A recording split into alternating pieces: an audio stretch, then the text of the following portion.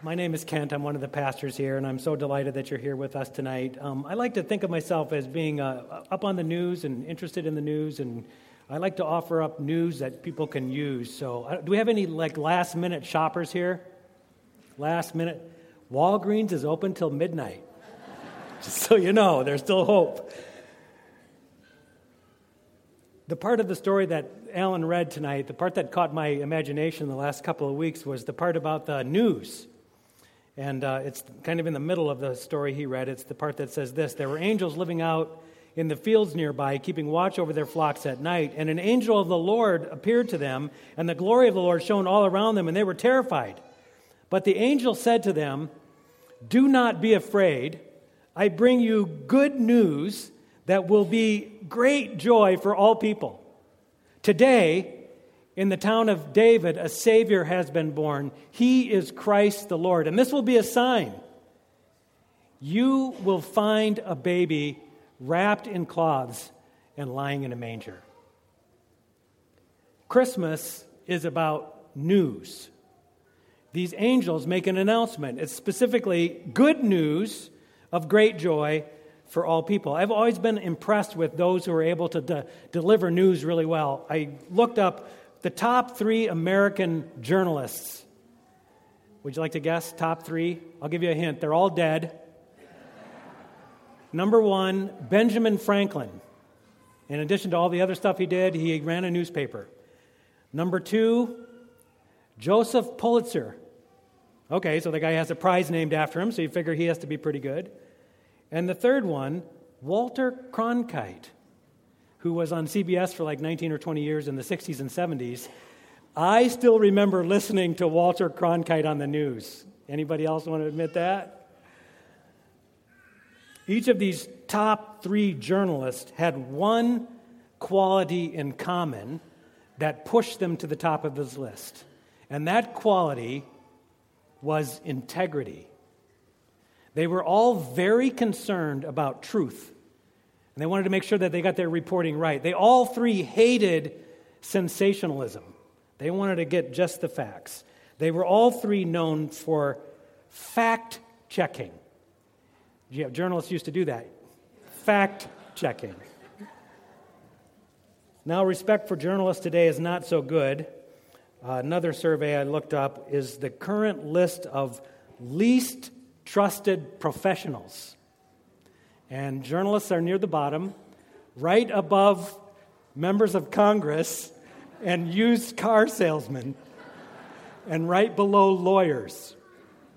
Now, I should apologize because I don't know many of you. If there are used car salesmen, member of Congress, or lawyers present, I'm just reporting the news to you. That's all I'm doing. Maybe the problem with journalists is that news itself has fallen on hard times, which is kind of interesting since we can get news 24/7. And since they've been streaming news to us constantly, it seems like what we actually get is not more news. What we actually get is more news analysis. So we're getting a lot more opinions, and this has actually created a new category of news: fake news. So many people have lost trust in the news, but I'll warn you when I give you my opinion. I'm about to give you my opinion.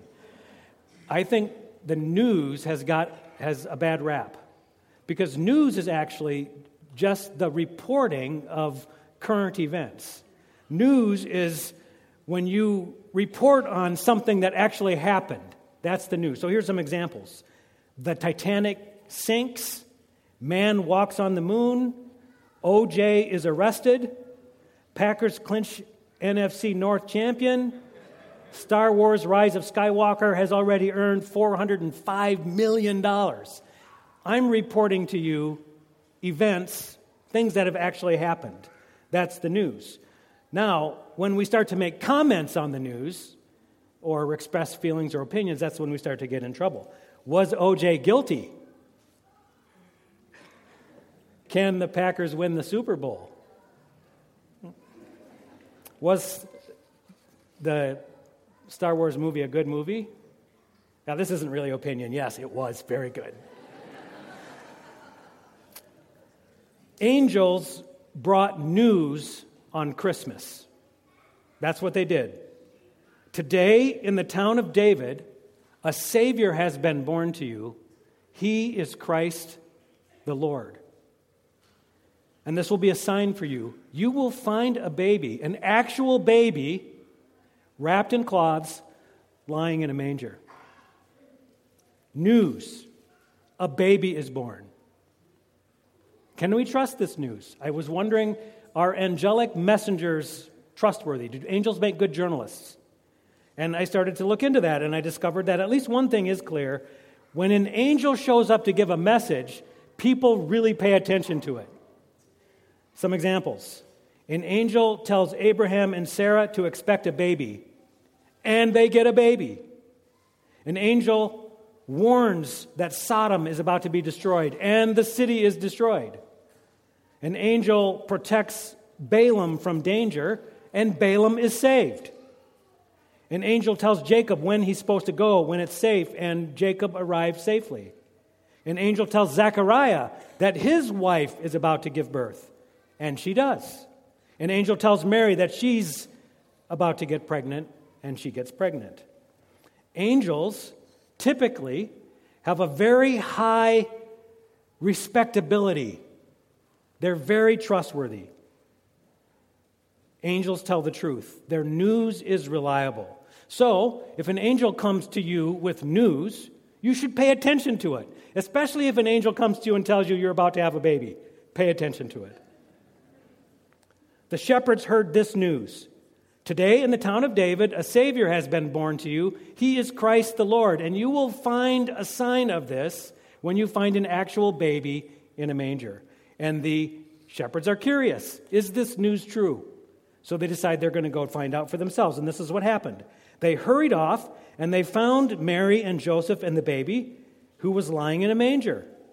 And when they had seen him, they spread the word concerning what they had heard and seen about this child. And all who heard it were amazed at what the shepherds said. They returned, glorifying and praising God for all the things they had heard and seen, which were exactly as the angel had told them. The angel's news was reliable. Everything lined up just as they describe it. The angels delivered trustworthy news. Now, the angels also delivered more than news in their little statement here. They were delivering some commentary on the news. So I got curious, if the news they delivered was trustworthy, is their commentary on that news also trustworthy? That's what I was wondering about. Because commentary seems like where we get in trouble. You start to have your opinions, and it may be true, but it's just a lot harder to prove whether or not it's true. So here's the news. A baby is born, and you'll find him wrapped in cloths and lying in a manger. Fact check? True. They found a baby wrapped in cloths, lying in a manger. Commentary: this baby will bring good news that will cause great joy for all people. That sounds like an opinion. Fact check: does the baby bring great joy to people? To answer that question, we have to go a little deeper into the report. We've got to maybe have a follow-up report. What became of the baby? What kinds of things did the baby do? And did those things actually bring joy to people? So I continued to read in the book of Luke, where I started, and I found these kind of things were described as having been brought by Jesus. Jesus brought freedom for prisoners. He gave sight to the blind. He comforted the sad. He fed the hungry. He forgave sins. The deaf could hear. The lame could walk. Those who had never spoken a word could sing. This is what happened when Jesus came. Fact check. The baby brought good news of great joy to the poor, the prisoner, the oppressed, the blind, the lame, the deaf, the hungry, the sad, and anyone who had sinned. Does that sound like joy for all people? Pretty close. One more fact check about the angelic commentary. They offered this as part of their message. Today in the town of David, a Savior has been born. He is Christ the Lord. That is a bold claim, that this little baby wrapped in cloths, lying in a manger, is Christ the Lord, a Savior. So this is how my thought process works. I wonder, okay, fact check on the news that a baby actually was in the manger, just as they said. True. That this baby did bring joy to many, many people. I wonder if this is true. Is this claim also trustworthy, that baby is Christ the Lord, a Savior? And as I dug into that one, I discovered that this claim was actually kind of a counter-cultural claim, very different than what everyone else was saying in that day and age, because what everyone else was saying in that day was this: Caesar is Lord.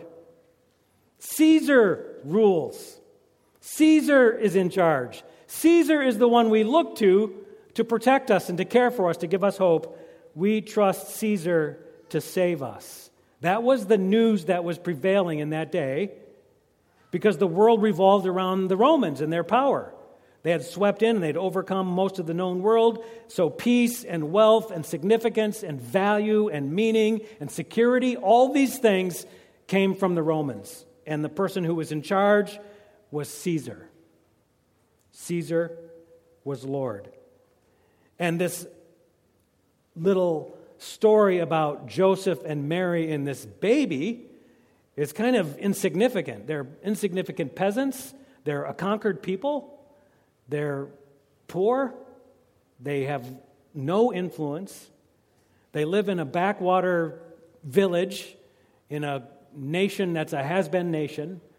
There is nothing about their story that seems to indicate that this baby's going to be something special. Their main role in life would have been to pay tribute to Rome and worship Caesar as their Lord and Savior.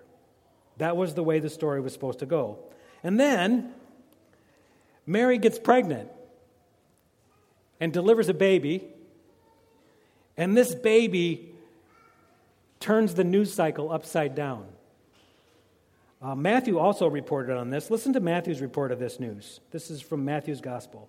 After Jesus was born in Bethlehem in Judea, during the time of King Herod, Magi from the east came to Jerusalem, and they asked, "Where is the one who has been born King of the Jews? We saw his star when it rose, and we have come to worship him." And when King Herod heard this, he was greatly disturbed, and all of Jerusalem with him. Something about this baby is disturbing the king. And because he's disturbed, everyone else is disturbed too.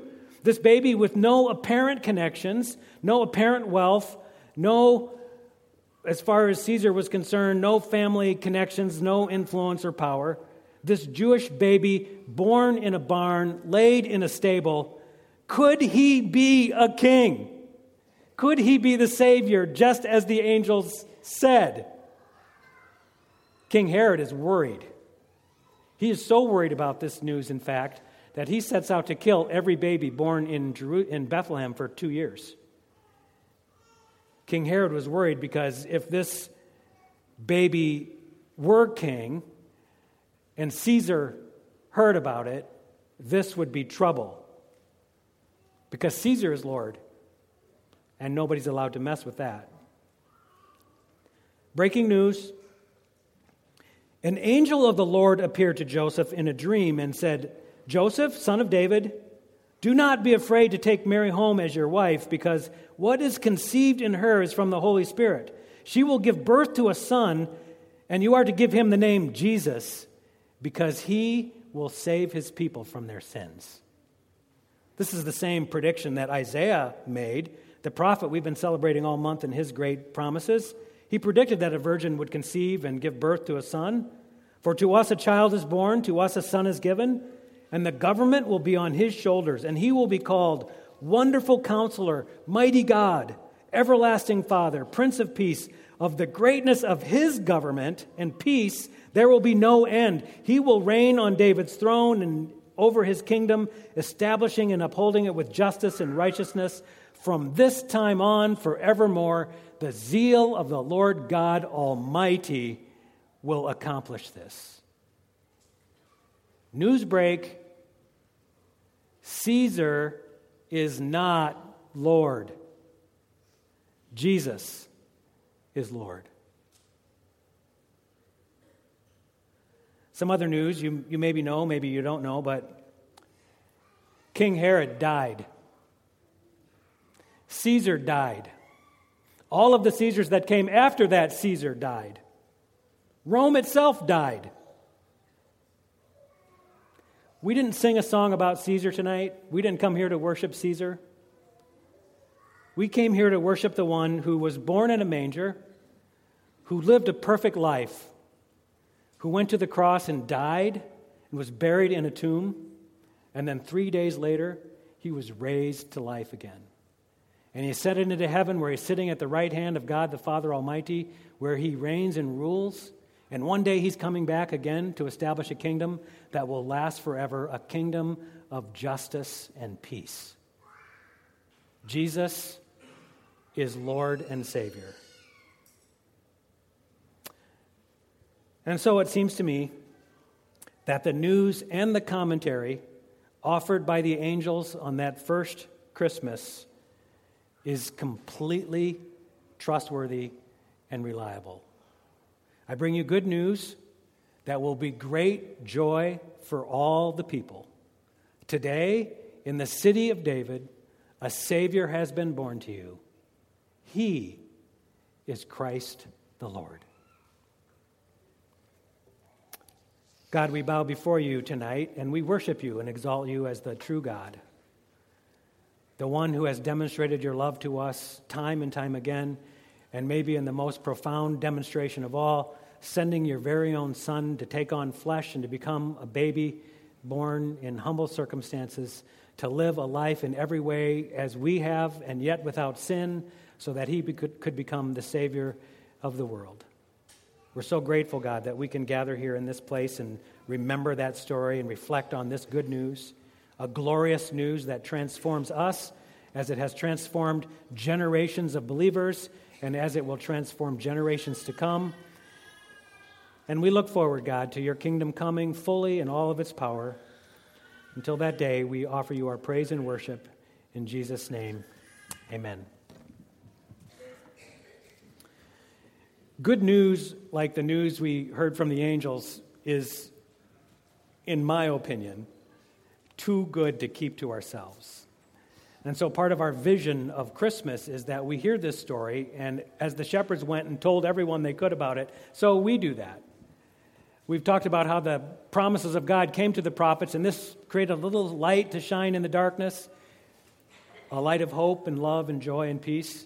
And then that was realized when Jesus was born in the manger, and we celebrate the birth of this baby who brought hope and love and joy and peace. And then that was passed on to his disciples, all those who put their faith and trust in Jesus Christ, so that the light of that love and hope and joy and peace continued to spread all the way up to today.